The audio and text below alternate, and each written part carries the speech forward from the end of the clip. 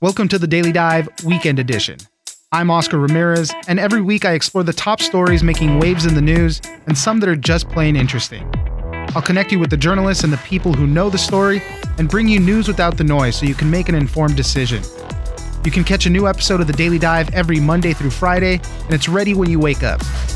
On the Weekend Edition, I'll be bringing you some of the best stories from the week. The top political story of the week continues to be the impeachment inquiry and the president's call with Ukraine. It's a fast-developing story, and as this impeachment inquiry continues to play out, we could be in for an unprecedented scenario. President Trump could be impeached in the House, acquitted in the Senate, and then reelected in 2020. Congress would have nowhere to go in the event of another scandal.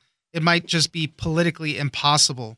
The White House, for their part, has also said that they will not cooperate in any way with a Democratic investigation. For more on this, we spoke to David Nather, managing editor at Axios, and we start off by talking about this impeachment inquiry. This is a situation that's unlike any we've ever faced with a presidential impeachment. We've never had a president who has been impeached or nearly impeached before who might be in a position to win re-election after all that has happened. And yet that's what we're facing right now because President Trump is still in his first term. So it really is a situation where if the Democrats move forward with impeachment now, and all signs certainly suggest that they're going to, they would be using the ultimate congressional weapon against President Trump now, which means that if it fails to remove him from office, which it almost certainly will, a Republican Senate is not going to vote to convict him and remove him from office. Then what happens if President Trump is able to mobilize his own supporters and say, look at this unfair process. They've been after me from day one. They've thrown everything at me that they've got. Teach them a lesson. And he rides that to re-election. I don't think anybody can tell you today whether that is the most likely scenario, but it's certainly a possible scenario. And if that happens, where do the Democrats go from there in a second term? What would Congress do if there's another scandal and they want to go after Trump again? What would they do? Would they impeach him again? Could you even do that? I asked around to legal and political experts, and the answer was technically yes. Congress can impeach a president again, all over again, if they wanted to. Politically, no. They would never want to go through that again. And obviously, there's a whole host of things that would need to happen again. Let's say the president does get reelected. There would need to be another scandal that rises to the level of an impeachable offense to even try to go through this process again. But as you're saying, politically, though, I mean, the Democrats will have exhausted all that political power if it doesn't happen this first time around. Exactly. And think about what it would mean. If President Trump comes back from this and gets reelected, he would be able to say, look, the voters have vetted me again and they want me back in office, so you guys have nothing to say about it. Republicans would certainly be even less likely to turn against the president than they are now. They would completely fall in line. And as for Democrats, they might be seething and angry and wanting to try something else to hold the president accountable, as they said. But where do you go after impeachment? There's just nothing else you can do except multiple impeachments, which just seems ridiculous. Right.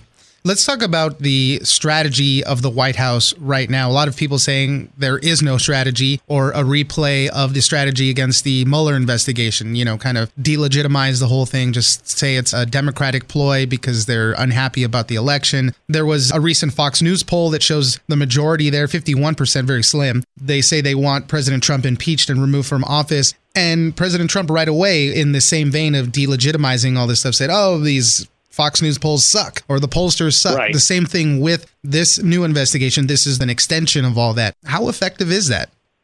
For the first time, you're starting to see polls suggest that a very slight majority of the public favors impeachment. And that's a place that we have not been at all up until now. So we know that the White House is at least somewhat worried about the poll numbers. They don't necessarily believe what some of the polls have been saying about Republican support. They still think it's pretty rock solid, but the overall direction is not good news for them at all. David Nather, managing editor at Axios, thank you very much for joining us. Thank you for having me. Another big story this week affecting hundreds of thousands of Californians are these planned power outages by PG&E in an attempt to avoid wildfires sparked by wind-damaged electrical equipment. Last year's Camp Fire in California was set off by PG&E equipment, and it destroyed the town of Paradise, killing 86 people. We spoke to Matt Simon, science writer at Wired, for all the conditions that got us here. The central problem in California is that around this time of year, you get the seasonal winds that whip through from the northeast toward the coast. And what those do is they drop in elevation, they scour along these mountains and funnel into valleys and pick up speed. As they drop in elevation, they dry out and warm. So as this wind is rushing over the vegetation, it is sucking what little hydration that vegetation has this time of year, considering that California just doesn't get that much rain by now. And indeed, with climate change, you're seeing rainfall being pushed farther into the winter. And what forecasters started seeing about a week ago was that the conditions were being set up perfectly this week for that. So in reaction, because PG&E has sparked so many deadly fires in the past couple of years, they decided, okay, well, we're just going to cut power to, as you say, a staggering 800,000 customers potentially. Tell us about some of the potential dangers that this poses. Obviously, everybody relies on electricity for quite a number of things, but shutting down power to entire counties like this poses a risk in and of itself. A lot of these mountain towns in California are communities of retirees that are living on fixed incomes. They might have limited mobility. And in fact, that was the problem in Paradise. A lot of people couldn't escape because they didn't have mobility or the means to get out of town. Now, what you're seeing when you're shutting down power to this many people is that a lot of us rely on medical devices that have to be electrified in order to oftentimes keep us alive. PG&E is giving people as much warning as they can here, but people need to make arrangements if they are reliant on these medical devices. And it gets even more subtle and nuanced when you think about, well, in the case of a wildfire, if it's not PG&E sparking it, if all of their equipment is de-electrified and it sparks some other way, and a wildfire is approaching your house, your car is in the garage and your garage door is shut and it's an electric opener, you're not able to get your car out. So one of the things is, in preparation for these sorts of things, you have to open your garage. So it's just, there's these really interesting and quite problematic issues that pop up that you wouldn't necessarily think of. And again, this is very much a last resort for PG&E. They don't want to do this because as a power company, they are mandated to provide power for exactly these reasons. Is there any other recourse that some of these power companies have to help with this other than shutting down the power? The preparatory work is extremely important. Clearing brush around electrical equipment is a big one. But given the fact that we have hundreds of thousands of miles of electrical wiring crisscrossed throughout the state, it's going to take a lot of money for utilities like PG&E to go out there and check them all and to clear all that brush. One potential solution is to start burying all these lines, but that is in of itself extremely expensive. Right. And the problem in California is that much of the ground is pure rock, and you can't just drill into that at any small expense. Farther out, some towns are starting to look at this idea of a microgrid, which is them using their own solar power and batteries to sort of divorce themselves from the larger grid. So in the event of these shutoffs, they won't be as effective as they would be. And a bunch of local leaders say these power outages prove how far the state has fallen behind in efforts to prevent these wildfires. And we do need to invest in vegetation management and update the energy grids and hope that that helps. But beyond that, I mean, it is a tough situation with the way California's weather is so crazy right now. I mean, it really is kind of a fire season year round. Do we know how long it would take to restore power once the weather gets a little bit better, once the wind dies down a bit? How quickly can these services be restored?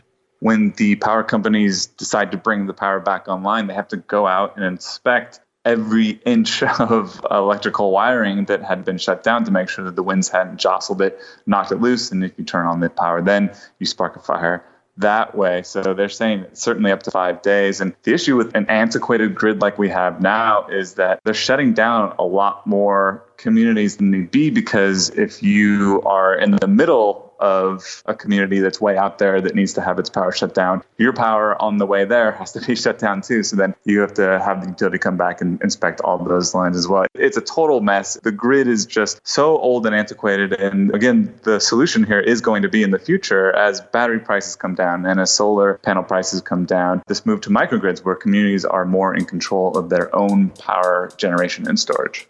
Matt Simon, science writer at Wired, thank you very much for joining us. And thanks for having me. This week, we also learned that the FBI has now confirmed that Samuel Little is the most prolific serial killer in U.S. history. Little has confessed to 93 murders.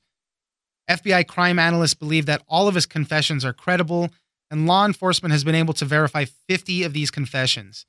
One of the interesting parts of this whole story is how many details Little remembers of his victims. Names, dates, locations. Little has even sketched the faces of many of those victims. Now the FBI is looking for help from the public in matching the remaining unconfirmed confessions. For more on this story, we spoke to Christine Palazzolo, crime analyst with the FBI's Violent Crime Apprehension Program, and Angela Williamson, DOJ VICAP liaison, to talk more about Samuel Little. Well, all of the confirmations are made by the state and local investigating agencies. The FBI is kind of just coordinating a lot of it, but we're leaving it to the individual agencies to make that final determination. And then we're also assisting them in terms of identifying case matches back to Little's confessions. We have 93 confessions that he's made, a lot of really specific detail that he's given, but in terms of precise dates and locations or jurisdictions, it's not as detailed, it's not as precise. So we're trying to assist those agencies in terms of searching what files and databases we have access to help direct them to a particular case for them to pull and then research it to see if additional details match up with Little's confession. And that's been one of the most interesting things about this case in particular is the amount of detail that Samuel Little is providing now. Obviously, some of the dates might be a little shaky, but other things, the memory recollection that he has of all these murders is pretty astounding. He really goes into detail about certain scenes. He draws, he sketches the victims that he has. There's numerous sketches that the FBI has now that he's made. And this has been one of the most interesting parts is just how clearly he does remember a lot of this. He really has, the generic term is a photographic memory, but that's what we want the public to realize. He may be off on the dates and when he killed these women, but the details is what he's always spot on with. And when you're looking at the drawings, okay, they're not a fabulous work of art, but they're not that bad. But there's always something in the drawings that is very unique to that individual. And the cases that are matched where he's done drawings, there's a feature in those drawings that matches that individual in their life perfectly. And so that's what we want the public to think about. The little details he mentions, things he knew about their lives before he took them. That's really what is critical and what we know him to be really accurate with. What we found in a lot of the cases that we've confirmed, he was seen when we find the case file, there's a witness statement describing him down to when he had a gold tooth, down to when he had a cast on, really specific details. So we're hoping that, someone may be missing their friend from, say, 1979, and they remember her hanging out with this guy. And so that is, again, why we put all the mugshots out, not to show this collage of Little, but to show what he looked like at each time when these women went missing and disappeared. And so we're hoping that, the public can take a look at that and maybe they'll recognize him. And that's where the FBI is right now. They're asking for the public's help in matching some remaining unconfirmed confessions. And in your latest release, you paired a bunch of interviews that Samuel Little was doing with investigators and the drawings that he was making. Tell us a little bit about those interviews and those drawings specifically.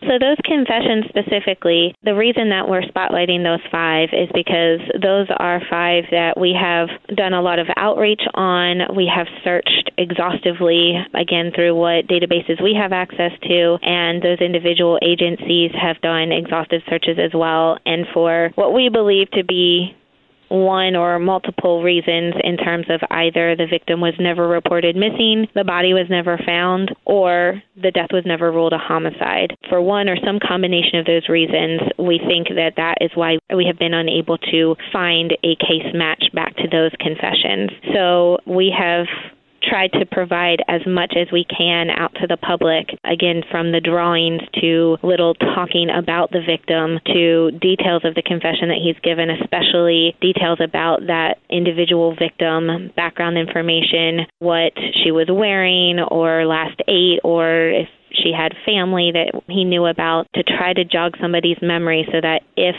this lines up with a loved one or an associate or a neighbor that they remember either going missing or being killed or maybe even dying under somewhat suspicious circumstances. If there's anything that matches back to that confession, that's what we need to hear about. And you guys are looking at these videos while the investigators are asking him these questions. Give us your sense of Samuel Little in his current state right now. His health is failing him, and he's at this point where he's just speaking very broadly about everything that's happened in great detail. And you look at some of these videos that you guys released, and he's almost happy or excited to tell these stories. What is your sense of watching him over all these hours of interviews? He is excited, and it's hard to say that, and it's hard to communicate that to the public, but he's extremely cooperative, and talking about the cases almost re-energizes him. And again, that's a hard thing to say, but it's the reality that we deal with. From our perspective, his confessions are 100% credible. We know that. We believe that. The details he's giving, he really is reliving what he did decades ago.